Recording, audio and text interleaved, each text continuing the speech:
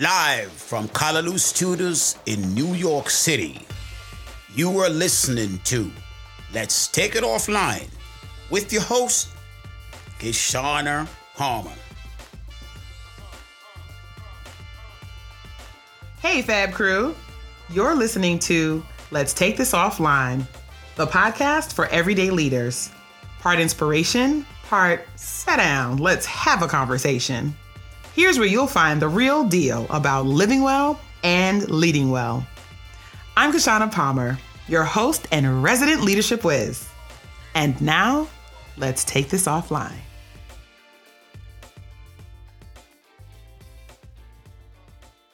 This episode is brought to you by Bloomerang, the donor database trusted by tens of thousands of fundraisers. For donor management, email marketing, online giving, and more, Bloomerang has you covered. Listeners of the Let's Take It Offline podcast get 10% off their first year of Bloomerang. Just visit bloomerang.com/Kishana, KISHSHANA. So today on the show, I have Charmaine Jenkins, known as the Manifest Coach. And she is the founder of Reinvention Solutions Coaching and Training Company. Y'all, she has appeared on numerous TV shows, radio shows, and podcasts, including ABC's Here and Now, The Tom Joyner Morning Show, and Joy and Jackie Reed's podcast, Read This, Read That. As an experienced lecturer at CUNY York College in Jamaica, New York, she spent 6 and 7 years, respectively, leading Black psychology and personal growth with the most diverse set of students in the most diverse borough in New York City. Charmaine credits much of her current success to her 30 years as a celebrity hairstylist and salon owner. And these experiences have cultivated her approach into how she sees people and their propensities. And she's going to be starting her doctoral studies, and I'm super excited to call her Dr. Jenkins. Charmaine released her first book, Before You Begin, a guided journal to supporting powerful goal setting last summer, and will be reopening her Reinvention Roadmap Accelerator group coaching program in early 2021. Charmaine, I am so excited to have you here, so let's get into it.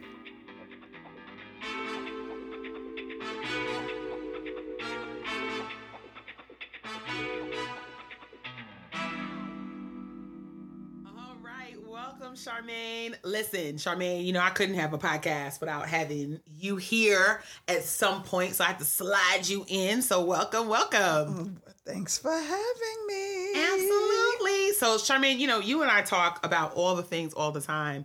And for those of y'all listening, Charmaine has unwittingly signed up to be my life coach forever, except she won't take my money. And so I just get to call her at 7 o'clock in the morning at random times, and then she just snatches my edges off ever so softly before I've even had time to roll out of bed.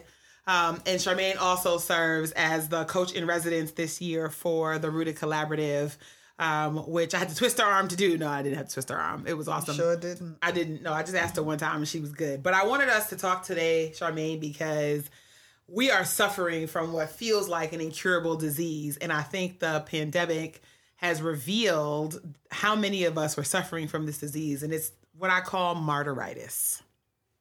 And y'all, martyritis is the kissing cousin, if you will, of being a workaholic. And it is really when you have to be so heavily involved in all the things you just can't help yourself. But you want everybody to know, too, look at me while I work myself to the bone. No one knows the trouble I've seen. Nobody knows. Nobody knows. So, Charmaine, what do you think is making us really drive ourselves to the brink of busy? Like, why do we have to be so busy all the darn time? I think it could be several things. The first that comes to mind for me is Tony Robbins had a concept of 6 human needs. And he said basically everybody has 6 needs. Certainty, uncertainty, to feel love or connection, to feel special and significant, to be in contribution, and I can't think of the 6th one in this moment. But to that end, sometimes to feel special and significant, that's where busy could come in, right? And that martyrness. because sometimes people's problems are the things that they use to make them feel special. Wait a minute. The first 30 seconds in.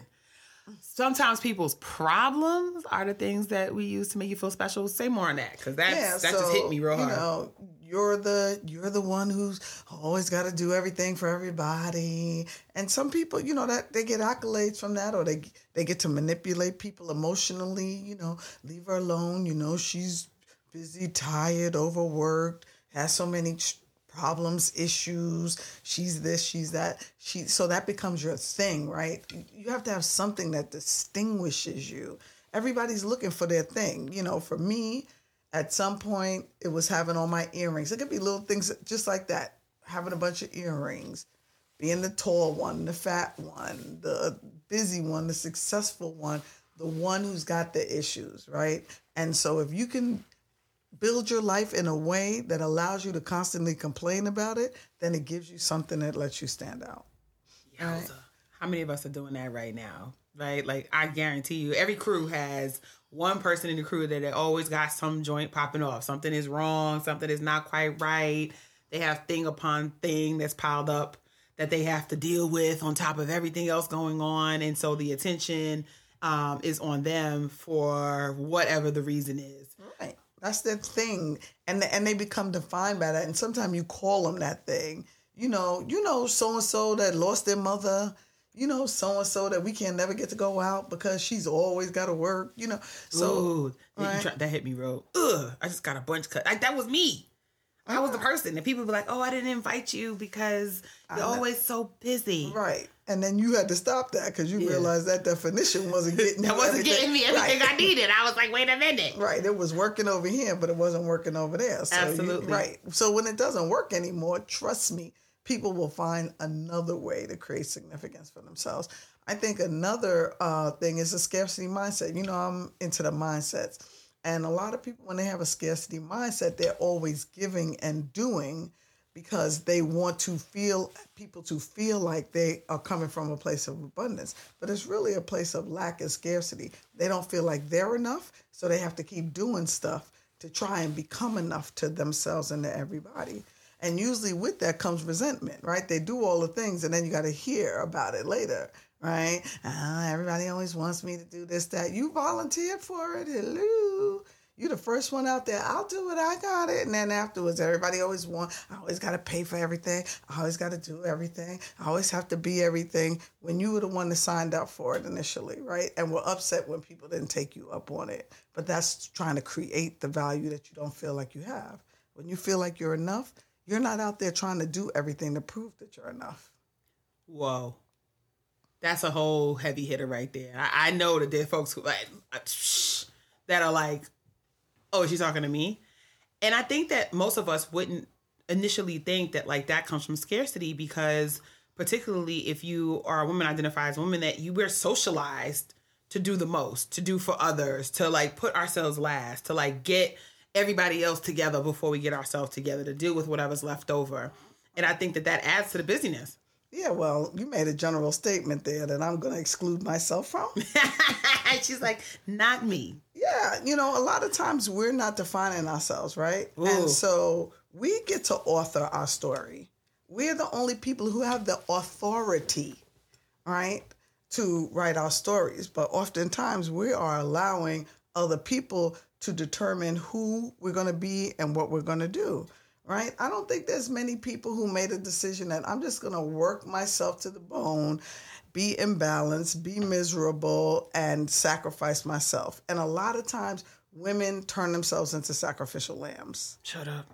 And the public has almost, like you said, conditioned a lot of people to think they have to do that. And people get mad at you sometime when you don't. Right? Yeah. And I was thinking when around the topic because a lot of my spontaneity is carefully crafted.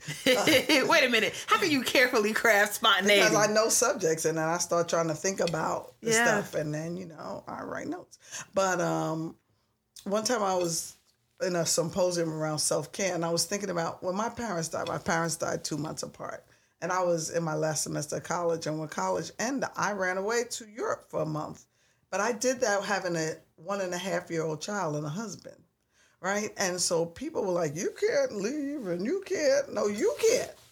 I'm out, right? I needed to do what I needed to do for me. And a lot of times people won't allow that, particularly for women. How are you going to leave your child? How are you going to leave your husband? How are you going to leave how are you going to leave how are you going to do like this?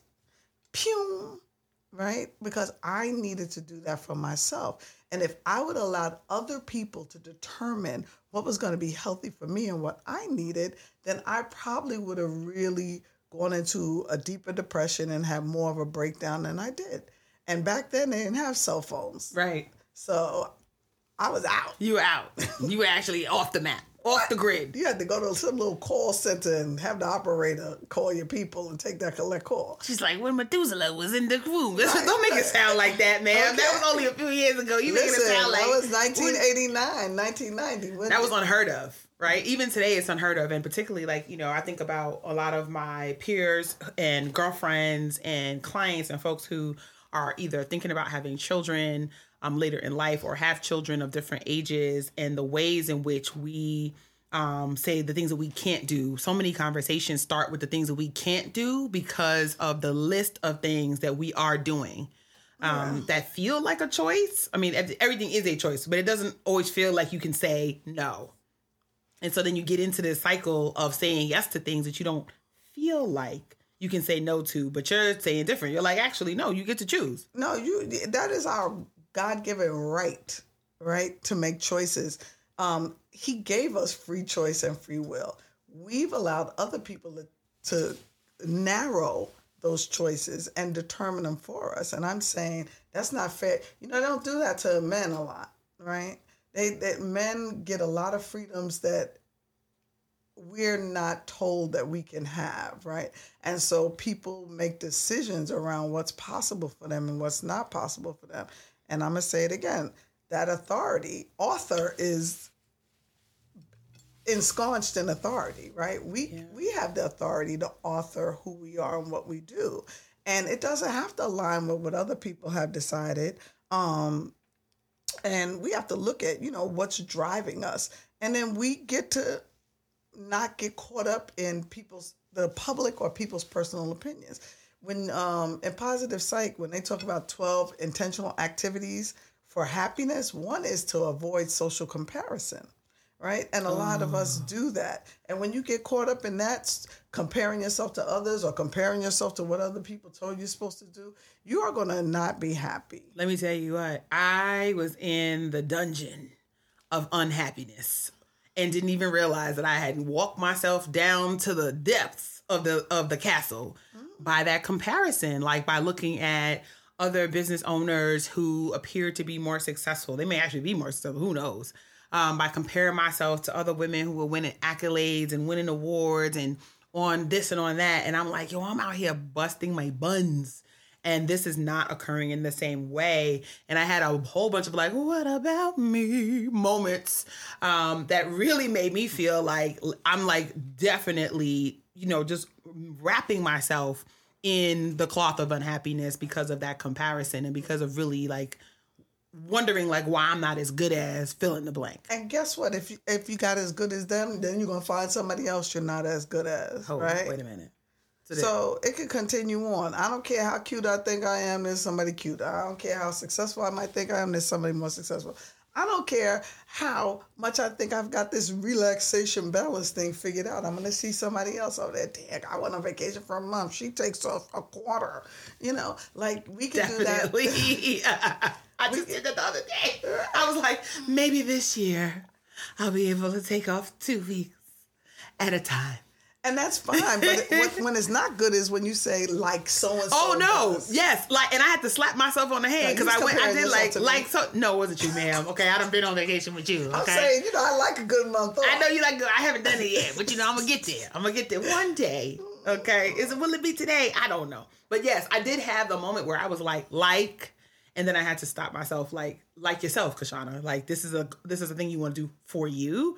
And I think that's really important. And so what that brings to mind to me then is why we end up getting caught up in being busy. So what do you think the difference between being busy and being productive really is? Yeah, I say I use fruitful I say most people are busy, but they're not fruitful. Fruitful. I like that better than productive. That's dope. Right. And the glorification of busy, comes in where people try to tell you that. I have a friend that says she doesn't pursue, she attracts what other people pursue. Ooh. And wait, she attracts what other people pursue. And okay. And I'm a Christian. So from that place, I was telling a friend even today, like, the Bible says, seek ye first the kingdom of God and all things will be added unto you, right? So really, when you align yourself properly, you really don't have to chase stuff. And I know for me, when I'm running around trying to get things, it never seems to happen. But when I get in a state of being who I need to be, things open up for me. It's really a be, do, have is the way things are supposed to go, right? You have to be a certain person, then you will do certain things, and then you will have. And most people think it's do, have, be. Right? Oh. I got to do all this stuff, and then I'll have this, and then I'll be happy. No, you have to be happy. When you're coming from a different place of being, then you will do things differently, and then you will have things differently, right? Like even today, you hear me rustling, your audience going to hear me rustling. I got on shiny, slippery clothes today. She looks so good, y'all. I'm cute, but I'm noisy. Round the corner and coming over here cute, okay? Okay. This is my COVID clothes. But so if you hear that scratching, blame it on me. But so most people don't understand it's the being. It's the being that's really important. And when you're being a certain way, certain things will open up to you. I can use this for an example. There's ways I've showed up with you that have made you want me to be part of things that you have going on. I didn't ask for them. I was just being, whatever I was being in the moment that attracted the opportunity to share, speak into your life differently, speak into your audience life. You've entrusted me with people in a way because of not necessarily because of what I was doing. Yeah. Right. And so I think that if people understood that the way they show up in the world and if they did it with intention, they would have a lot less to have to do. There would be less busyness. And again, people are trying to prove themselves, right? They're trying to prove their worth and their value to the world and to themselves by all that doing. And it becomes hard to not do. I was thinking I was a hairstylist for 30 years. And I'm a New Yorker. And New York, that like hustle thing is real. It's real. Yeah, the devil is a liar. We always can't knock the hustle, Yeah, and I would look at people who don't hustle like, what's wrong with you? Like, why you not moving? Like, what is the situation why you're not making moves? Like, the making moves mentality, I think, is really ingrained in many New Yorkers. And the struggle. The struggle is real. And everybody's on this little struggle buses. But when you look at the most successful people, they're not doing a whole lot. Like, they are creative in their thinking and their being. Like, they have learned how to delegate, and they're not abdicating responsibilities. They're delegating them, right? There's a distinction there. We try to abdicate. We try to manage a lot of times by abdication. I don't want to do this, so I'm going to have somebody else do it. The mistakes I've made in business and in life, being like, well, I hired fill in the blank person to do X, and so now I don't got to deal with it anymore. And I took my hands off the steering wheel and then realized we done veered into a tree. And they might not even have the skill. You just sick of doing it. Exactly. Here, you do it. You take it. Exactly. We do that with our kids sometimes when they babies. Here, take them. Right? It's not because they're best suited. It's because we don't want to be bothered. Right? And so when people get to a certain level of success, they carefully craft a team to ensure that they don't have to do much but oversee. So normally the people who are doing are never going to really get anywhere because they don't understand that teamwork makes the dream work. They're control freaks. They have scarcity mindsets. They have fixed mindsets where they believe that, that most people can't do certain things and they can't be That's why I got to do it myself. Things. That's why I got to do it myself. Mm-hmm. Huh. And as soon as somebody messes up because they don't give themselves or anybody else permission to be human, so nobody has room for failure, then that's just proof to them that they have to do it themselves. And then they lay in bed exhausted at night, and somehow that's supposed to be proof that they've been productive. And I find that most people that are like moving like that aren't really productive. I know for myself, I write 1,000 things down every day, and you running around trying to create all of that stuff. Generally, it's a half-assed job, right? Because you're really more intent on getting things done and having them done well, or you don't even get to savor and enjoy what you're doing or celebrate it because you feel like you got to be on to the next thing. Exactly. I mean, I think that is so true in so many areas of our lives. And when we talk to women, that's the thing I hear all the time. And that's the thing I have to check myself on all the time. Like, what am I enjoying? You know, like even just recording the podcast, like the intention, people are like, they've been asking me to do a podcast, you know this, for like 2 years or 3 years.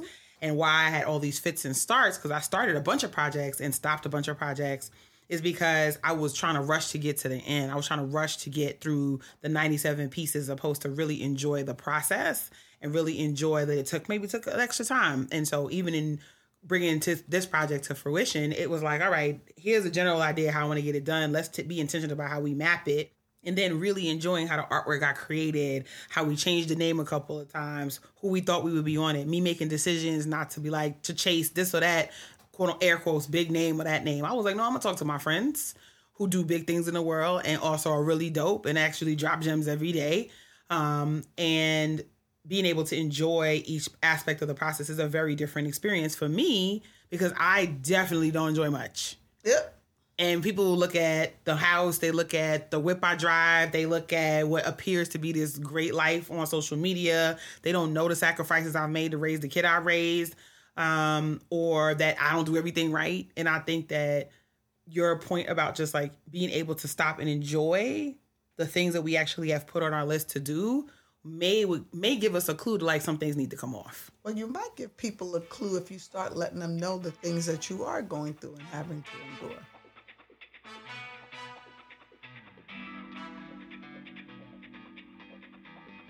So now we're going to take a quick break. So use this moment to stand up, plant your feet firmly on the ground, reach for the sky, and stretch. Get that oxygen into your lungs, friend. We'll be right back.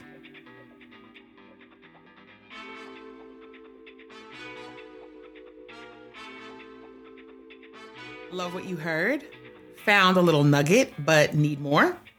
Head on over to kishcamp.com, my masterclass for managers who are ready to do things differently at work and grow their skills so they can lead with confidence. Don't forget to subscribe, download, and leave a comment so we can keep the conversation going. Now, let's head back to take this offline. Listen, be of service to people and be human. You know, this superwoman narrative doesn't really serve people. Balance is the key to life, right? And so that's not just balance in terms of rest and work and fun and, you know, what all the other stuff. Like it has to balance out. And I think people do a disservice to folk when they don't let them know that it ain't easy. Mm-hmm. Right. And then what I hate, the flip side of that is when you go on social media and tell people it's not easy, then Negroes act like they got to call a crisis alert system. You know? Not the crisis alert system. They be killing me. I'd be like, today was a bad day. Hold your head up. God's got you. Don't be like that. Smile, sister. I'm here if you need me. Good Lord, y'all. Like, yo, that's what it looks like. Like I can't stand it when they be posting. Then you gotta do a post. You gotta do a post. Like, I'm really okay. I'm really okay. I'm not on the edge. I'm just like a normal ninja who doesn't always have it together, get it right, or feel good about themselves. It's like people OD, and I'm telling you, like when I say I give myself permission to be human, I had to do it because a lot of people don't. Yeah. Like people have put me on pedestals, and it really caused me to really like shrink back from society and people. I spent a lot of time by myself because I got tired of folks telling me who I was. And then sometimes you get caught up in that. Like I've been caught up in it, who I was as a Christian, who I was as a business owner, who I was as a coach, who I was as a this, who I was as that. And I have a lot of people who don't give me space to just be human, right? And literally, like, I put on a low-cut shirt. Why you got your titties out? Because your titties is snackalicious. Because I want them out. You have yours out, and they'll literally say, but you're not like me. You're not supposed to be like me, right? I've had that happen to me in a lot of instances. Well, why are you getting on my case about doing something you do? Because you're supposed to be better than me. Because you're supposed to know. And, like, that was a pain in the behind. And I think I made some decisions just to get knocked off the pedestal so Negroes could know I'm just like them. I'm normal. Mm-hmm. And so a lot of times I chronicle my life and let people know what's going on with me, and even how things that happened so long ago are still impacting me. And a lot of times people don't want to hear that. They don't even want to hear you quitting. I've had people tell me, you can't stop because I'm watching you. And if you give up, then who am I going to have to look at for an example? You better go look in the mirror, because I'm not going to sit here and set myself on fire to keep you warm. Come on. That's not my job. That's not my version of toasty. And that's what women do a lot of times. They feel like they really have to set themselves on fire so that other people can be comfortable. And guess what happens when you turn into a crisp of ashes on the floor? They sweep them up into a dustpan, put them in the garbage, and then go find something else to ignite. That's it. And so, you know, what came to mind when you were talking about that, first of all, if y'all ain't taking notes right now, just back this whole thing up, okay? Like, oh, girl, you look good, won't you back this thing up and get some notes, because that is such a word, particularly, I think, for those of us who have been tagged as overachievers, rock stars, bright lights, who have been tagged as high performing, you know, all of the sort of like success metrics that we aspire to, have been tagged as, don't want to fall from grace, air quotes, of having or being. And I think that that's what ends up having us move into that martyritis. So when I talk about martyritis when I give keynotes and sessions, there are 5 things that I think about. And so I want to share them with you and kind of get your opinion. So one is that you pressure yourself to be constantly available.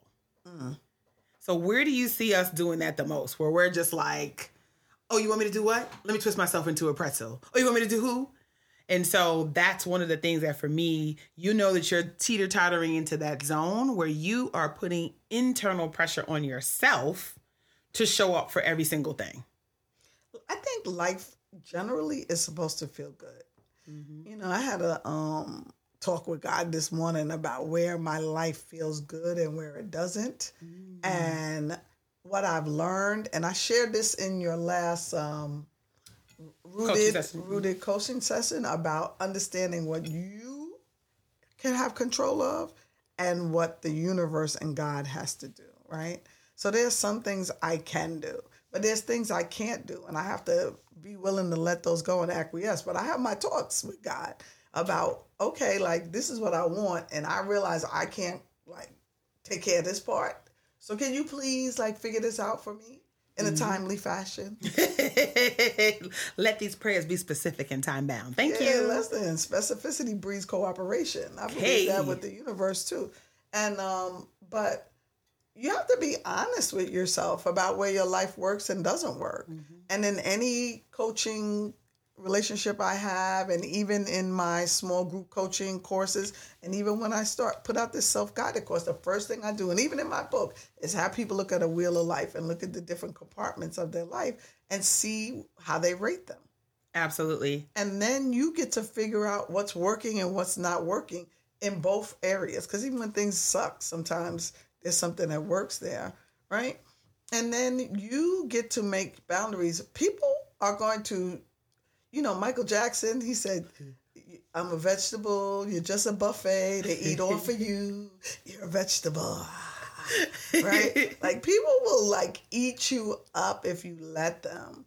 And you have to stop people. You have to set boundaries. And you'll be unwilling to set boundaries when you don't feel like you're enough, or that you can do whatever you need to do without these certain relationships. When my mom first died, I let people abuse me and they my best of friends, supposedly. And they were, I guess, at some point. But after she died, I was so scared of losing anybody else that whatever you threw at me, I took it, because I didn't want to lose anybody else. That's, right? Yeah. And you invited the abuse in. Right. Well, they can smell it. Yes, right? I do think that. I think when you're in that space, people can smell it and you just right off you. It's like a pheromone that you just giving off into the world and it's coming at you. Right. So and it shows up in actions, right? Yep. They do a little something, you take it. They do a little something else, you take it. Yep. And then at some point, like you have to look up and decide what's more important to you, right? Is it important to have people around or have people around who value and love you and support you and care for you? And not to say they won't ever hurt your feelings or overstep a boundary, but it will be done in a different way. And then you, because of your relationship, will be able to be like, hey, you know, that doesn't really work for me. And so something else has to be created here. And then they, because they respect the relationship, will find some way to have a relationship that's reciprocal in nature, you know, around in terms of respect and value and making sure everybody is okay and cool, you know, even if it looks like an argument, you know. Yeah. So I love that. Yeah. I love that. So the second thing that I think about and I tell folks, you know you're suffering from martyritis if you are stressed out all the time, but your efforts don't ever seem to pay off. Right. Just spinning in circles. That's it. A little hamster. Little hamster, just on the wheel, just a busy and a busy and a busy and a busy and a going and a going and a going and a going. Right. And you'll never be happy either, right? Because, listen, I have three things. People concern themselves with their aesthetic, having control of things so that they can feel empowered, and their identity, right? Well, it keeps us up in front and fronting for people and stuff. And then generally when you're concerned with that and you're trying to stay busy, you end up looking crazy, having no control, and then tarnishing your identity, right? And so folks who are doing that thing there, because they're trying to look a certain way and show up a certain way, in the end, it never works out that way. It never works out that way. You're left holding the bag. Left holding the bag. So the third thing that I think about when I think if you're teeter-tottering to martyritis, you're doing this thing. You don't trust your coworkers, your team, your employees. If you're in a social group, your committee members. You don't trust folk to do the job. You can't trust them to, because then you won't be needed. Just say more on that. If you could do the things that you needed to do, then I can't swoop in and save the day. And then I won't be able to find the value I need to have by being exhausted from helping you all. Y'all need me. You need me, right? So I cannot let you be successful. And we learned that growing up. If you're growing up in the church, we learned that growing up in some of our family environments. You know, everybody has the mama, the grandma, the auntie that rolls in with the potato salad done properly or the mac and cheese done. They're like, well, I know you just needed me to come in here and do this right. Even though they just worked 2.5 shifts, they're exhausted on their feet and they're angry about it. Throw the platter on the table. We learned that really early, that not trusting folks and then needing to swoop in is a part of being the strong one, is a part of being, you know, the one who gets it done. It's the part of being the sucker. Oh, that part. That Some part. people are like, don't worry about it. We'll get Kashana to do it. Yikes. Right. And Kashana think they need me. I had, when you asked me to do this and I was looking at the topic, I was talking to somebody I used to work with who has this really, really bad. Like, she's one of the loveliest people ever, but she tries to do too much. And when I worked with her for 3 years, and it was so funny because I was saying a lot of people are working from home, but they don't really work. And she's like, well, what's that job? Because I need that job. I said, if you wasn't doing everybody else's job, you wouldn't be working that hard either. And she had to laugh. And she was running HR at this studio, and let it be a birthday. I'm telling you, a 10-foot conference table full of food. I know my birthday, I had oxtails. We talking the full pans like a caterer. Oxtail, stewed that chicken. That she ordered? No, that she cooked.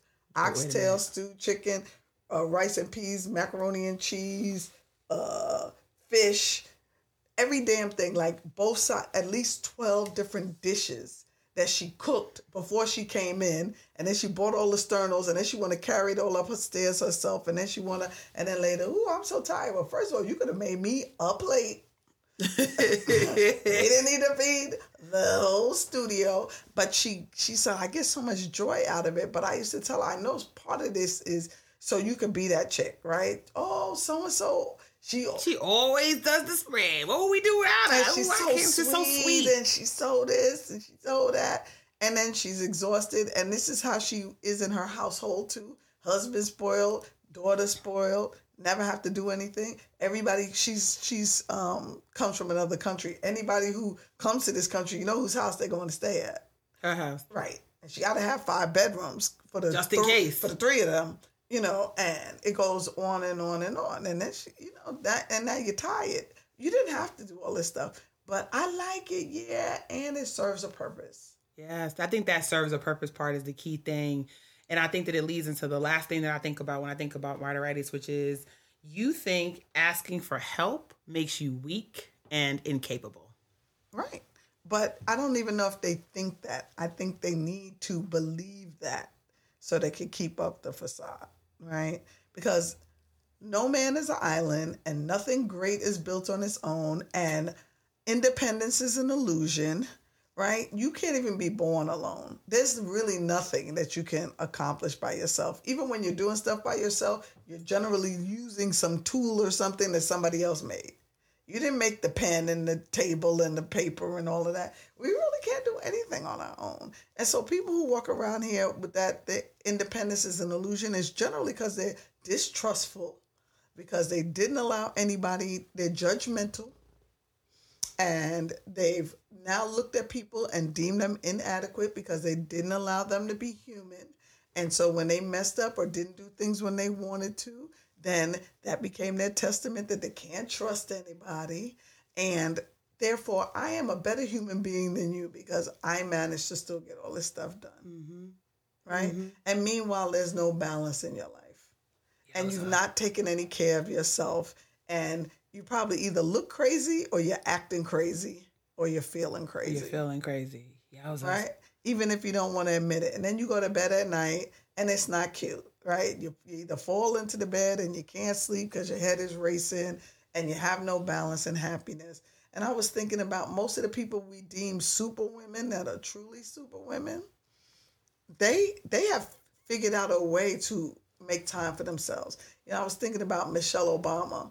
And remember how she would get up and go to those spin classes? Oh, my gosh. And all of that. She went to the spin class and still found time for her kids. And her and her husband would go on dates. They'd fly. And we were like, she is the epitome of what we want in womanhood. But I don't know how many women actually made moves to actually make that a reality for themselves. They won't do it. A lot of people don't really want certain things. They just want to want They want them. to want it. Right. What do you think that's about, though? Like, you just want to be able to say, like, I want to do those things. It'd be nice if I only had that life. Right. Oh, if I only had that kind of time. Oh, I wish I had that kind of fill in the blank. I feel like I've said that a lot, and I've like started to really walk myself away from saying that kind of stuff. Like, what actually is stopping me from filling the blank thing? Because the work that's required, a lot of people don't want to do it. Like, it's a commitment and work to relax. Yes. It's a commitment and work. Like I'm into house music, and there was a time I was like, I am going out once a month, and even that requires something, right? You gotta get it together, get your schedule, get some sleep, be willing to lose some sleep. Yeah. You know, maybe me with the bad knees, you got to be willing to go through. You ain't got the Megan knees. Pain next day, you know, whatever. And so you might have to explain to your husband why you're not going to spend time, find a sitter for your kid, you know, and then you have to really, really believe you deserve that time. You might have to tell some people, look, you know, bug off. I used to say, kill yourself. My daughter says, we can't say that it's anymore. Not nice. No. Don't say that. No, not anymore. But, you know, that's what you're saying in your head when they're like getting in your behind like, about why don't you back away? Trying to do something for yourself. Absolutely. You know, when I had my salon, I used to take off early every Saturday. And people were so angry at me for doing that because it didn't work for them. And a lot of times people don't want you to do what you need to do for you because it doesn't work for them. Right? Yeah. And so you have to be mindful of that too. Yeah. So what is the recovery process? What do you think? How do you think we walk ourselves away from Martyritis, from finding our value and being exhausted, from finding our value in flogging our guts out? Like, what is the it? What's the step forward? I think two things are to like really examine what's driving you, right? And like I said, it could be one of those 6 needs to feel special and significant, because you can get addicted to doing certain things if they fill those human needs for you. But I also think you need to look at what's driving you. And there's like a continuum of what drives you. The lowest of it being survival. Absolutely. Right? Survival. Are you looking for security? Is it to feed your self-esteem? And then you start moving up to the higher parts. But even those can become traps, right? Yes. Is it because of love? Is it? And then, it's better when it's because it's for self-expression. What are you doing these things to be fully expressed, right? Are you doing them to try to make people love you, or to define you and give you self-esteem, right? Or is it for your intellectual or spiritual fulfillment? The highest is when it's spiritual fulfillment. Yeah. Right? And also, I think that people need to look at the fictional self versus their authentic self. We spend so much time in the caricature of ourselves, right? Like performing out in the world for what we think we're supposed to do. Right. And so then it shows up as what we end up doing, and we get who we are and who we think we're supposed to be really confused. Right. It's a distorted self-image, and it's based on public opinion usually. Yeah. Right? And it's based on external influences. Some people are still trying to live up to what somebody told them they were, should be, or can't be. Yeah. All right? Or internalized incidences. I know my mother's death. My mother's been dead 30 years. It still drives me sometimes in who I'm showing up as and who I decide to be, even though sometimes it doesn't even work for me. And after, there were many years where everything I did was with the notion of hearing somebody say, your mother would be so proud of you. Yeah. And then when I finished doing everything that I knew my mother wanted me to do or would have been proud of me doing, I didn't even know what to do anymore. You're like, well, what's next? What do I do? I really spent years like kind of in limbo because I didn't know what to do, because I wasn't being my authentic self. I was being Christine's daughter and doing what I thought she would want. Like, she was really ruling me from the grave. So a lot of people have internalized circumstances and definitions that are driving them. And when you're authentic self, that's when your true and unique expression comes out, right?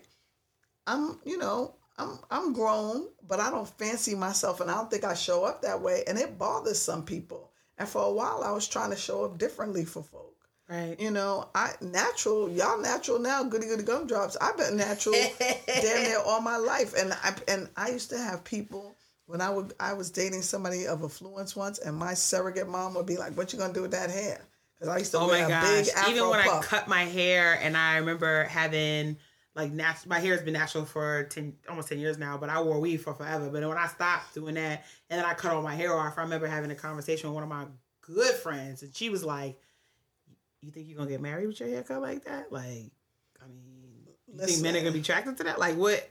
I cut my hair in a Caesar in 1992. And people thought I had cancer or had become a lesbian or both. They couldn't understand. They were like, what happened? Why'd you have to cut your hair? And I thought I was going to lock my hair. And I was like, no, I wanted to. Like, they couldn't phantom it, right? And I remember leaving, and I was like, nobody's ever going to want to date me again. And I went outside, and this man was like, I have to tell you, like, you are the most beautiful woman. It's like God sent him there to let me know I'd be okay. But the guy I was seeing wouldn't say anything to me for a while. And he used to love to touch my hair. He didn't say anything. When his friend said something, he snapped him one good look. But I wore it for 7 years. And, I think it became fashionable after that. But then sometimes people look at short hair and they see confidence. But the thing was, if I would have gave in to what everybody else wanted, I would have had me a good little bob and kept it pushing. I kept trying to dress a certain way to be a Christian. And I was trying to dress a certain way and be a certain way for my friends, all up in J. Crew when that's not Yes, who I that's not am. who you are. Yeah, I always say I'm a dirty backpack girl in the designer world. Yes, right? come on, dirty backpack girl in a designer world. And I'm a designer girl in a designer world with backpack tendencies. With a little backpack tendency. Okay, as long as we understand it different. All right, as long as anybody listening, okay. That voice changed. You see what I'm saying? You see how I did that? So speaking of backpacks, Charmaine, like there's this thing around get in the bag. So I want, as we're thinking about this, because we're wrapping up, I want you to just kind of talk through, like, busy ain't the bag. Like, on our quest to, be successful, whether you're a business owner, whether you're a freelancer, a side hustler, a corporate person, in nonprofit, our listeners they span the map. Busy ain't the bag. Like, let me tell you, when I first opened my salon, I have a mentor. Her name is Vera Moore. She has a large cosmetic company. She was the first Black store owner in Green Acres Mall. I met her when I was 19 years old. And she has international stuff. And when I opened my salon, she said, "You're never going to make any money behind this chair." And I was like, "You sound crazy. How did this lady get to be successful talking this foolishness? Like, I'm the money maker in this salon." And she was like, "That's not how this is going to work. Like, you need to be out in the community, meeting people, developing relationships. Relationships precede resources." Right? Woo! And most people don't get that part. Relationships precede resources. All the time. And every new season of your life is ushered in by a relationship, right? The good and the negative parts of it. And like she said, I should have been building relationships, building community, letting the community know more about us, making them more awareness, building community awareness, learning more about managerial skills, because you can't work in your business and on it at the same time. You cannot. It just doesn't happen. I was so busy in my salon. When I was closing, people were telling me how they was in the wax room giving head and doing this and doing that. I didn't see any of that because my head was in hair.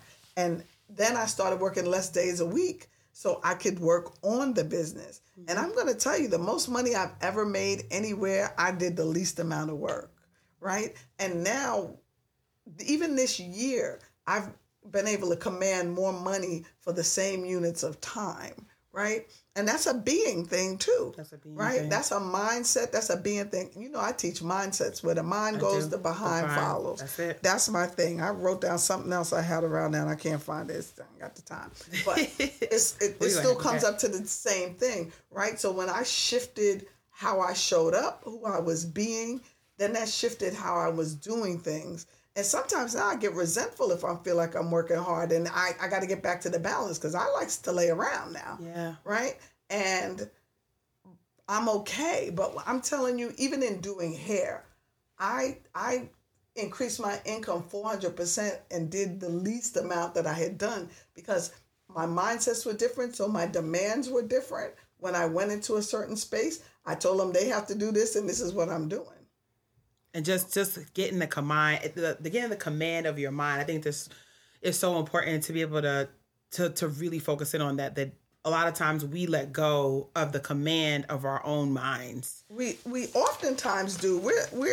We're trying to drive things, but when you make choices, you become servant to the choices that you make. Yeah. Right? And so if you want to grow, you have to make the choices to stop playing victim, to stop working as hard, to stop devaluing themselves. Particularly women, we put ourselves on sale a lot. Whoa, wait a minute. On sale. Yeah, we stay in the Macy's 40% off rack. Damn. And after Christmas sales, real. Right. For real. Like this end of the year clearance sale? This end of the year clearance sale, right? So you have to decide what you're going to believe about what's available to you. And then we get so that scarcity mindset sometimes makes us feel like we got to do and take every little something that somebody gives us. You want to do this? Okay. Like if we don't do it, A, they'll never come back to us again and ask us. Yes. B, if we don't take what they give us, then they're not going to give us anything else. I've taken a job or two when I was in full-time career work and a client or two or three or four or five or six, seven, in my first few years of running Kashana & Co, just off that idea, like, if I don't say yes, they're going to ask somebody else and they're never going to come back. And they're going to then tell people that I asked for this or I had this as a requirement. And that's all scarcity. All scarcity. All scarcity. Because they might not come back. Listen, when I did hair, people would come. It became a big thing when the Dominicans came out, and they were doing these $5 washes and then $5, $20 blowouts in New York. What you gonna do, Charmaine? What you gonna do? You gonna lower your prices? No. And my thing was always, there are Kias, there are Hyundais, there are Hondas, there are Benzes, there are Bentleys, right? They're all cars. That's it. And I don't see Bentley when the Kia came out like, shoot. There's this Kia out there. Maybe we have to lower our prices. No, you become who you need to be, and then you find the people who appreciate you and are willing to pay what you want to pay. There's the more things appreciate and are appreciated, there's generally a smaller amount of people who are willing and or able to be able to acquire that thing. Yep. And they also value it more. Yeah, that's absolutely right. Yeah, so you have to make a decision what you want to do. Do you want to be and trust me, even with my price point, I felt like I was working too hard. And I had clients that would say, you need to raise your prices, Charmaine. Like, it's not good when your people are telling you don't understand your value. Not at all. Right? And so I had to, I used to get mad at clients who had that one rib syndrome, but then I had to look at me sometime and say, if I had the one rib syndrome, I had to do that. I had to do that for that. No. And so once I set my barriers and made my price points and decided what it was going to look like for me, I worked less hours. I took less clients. My money didn't suffer. And then ultimately, I positioned myself in a place where I was like, I'm not even going to do this anymore. I'm just going to work over here and create that. I love that. And I think there's so much that we really need to sit on and think about. And so I want to make sure that folks know how to connect with you. What are you working on? How do folks connect with you and kind of figure out, what's next for you? Talk to us about that as we wrap up. All right. And I found a good note that I had. So I'm going to say that. Say it. People really you have to stand up and walk out of your history. Right? Yeah. And that's when the busyness will leave too. Because until you do that, it's not your history, it's your life. Absolutely. Right? So stop living to your labels. We have to stop living to your labels. Your label's not who you are unless you determine that it is. Absolutely. Right? And so for me, what I do, I always forget. I wrote a book this summer. How you gonna forget you wrote a book? Oh my gosh. I wrote a guided journal, and it's really the 10 steps of what you need to do before you even set your goals, right? And it's called Before You Begin. It's on Gumroad. It's so good. And, because people make goals from disempowered places and from their history and pathologies oftentimes. So my thing is, we have to do all the work so that you make sure you make your goals from an empowered place. It's totally different goals that are made from those places. When you understand yourself, what's driving you, who's been driving you, what stories and narratives you've allowed to define you, what's your story, what you've authored, and then to change that and to make goals from those places. Yeah. So that's one thing. I think I'm going to start sharing some pieces from it on my own personal Instagram, which is manifest_coach. And I have a program, Reinvention Roadmap Accelerator, that I did as a small group coaching. But later on, hopefully this Q1, I'm going to launch it as a self-guided program. Yeah. So we need it. Yeah. And people can do this work on their own. And then, I'll create a group where I'll come into and help propel people and move them forward. I think I'm an interrupter. I'm here to interrupt the patterns. I love it. And those are the ways I'm choosing to do it now. I don't really do one-on-one coaching clients that much anymore. A few here and there. But, the group thing and the self-guided is where it's really going to be. Really the self-guided. Everything's going to be virtual. I love the self-guided. Getting folks to get in with themselves. And to be committed to doing the work themselves. Because a lot of times they think the coach is supposed to be like we a magician. And, presto changeo. And no, you got to get in. Macy Gray said you better get up, get out, and get something. Right. So absolutely. That puts the responsibility back on them. I love it. Charmaine, oh my gosh, it was so good to have you hanging out with me today in the studio. Any excuse to be in your face. Oh my God, I love it. Thank you so much, y'all. Please make sure you check in the show notes how to follow Charmaine Manifest_coach on Instagram. If you are not a part of the Rooted Collaborative, you better get to therootedcollaborative.com and become a member today, as Charmaine is one of our coaches in residence for 2021. Charmaine, we have got to have you back on the podcast. You just dropped like a ridiculous number of gems. I know folks are going to be rewinding to get to it. And so I just want to thank you so much for hanging out with me, for always saying yes when I ask. And we got to have you back as a regular on Let's Take This Offline. I'll wear clothes that don't wear noise. You don't hear this. That's extra special. Look, that's the applause. Yes, that's applause. I love it.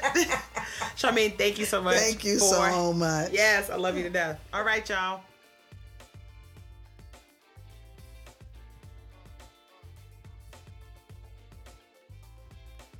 On our next episode, we'll be talking about one of my faves, Break Every Chain, breaking generational curses. And y'all, you don't want to miss that one.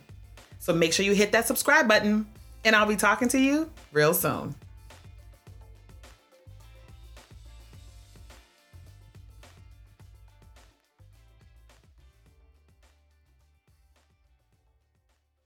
I'm gonna try one more time. Love what you heard? Found a little nugget, but need more? Head on over to Kish Camp. Oh, shit. Okay. Head on to Kish Camp. Oh, shit. Here I am. Love what you heard? Found a little nugget? little nugget?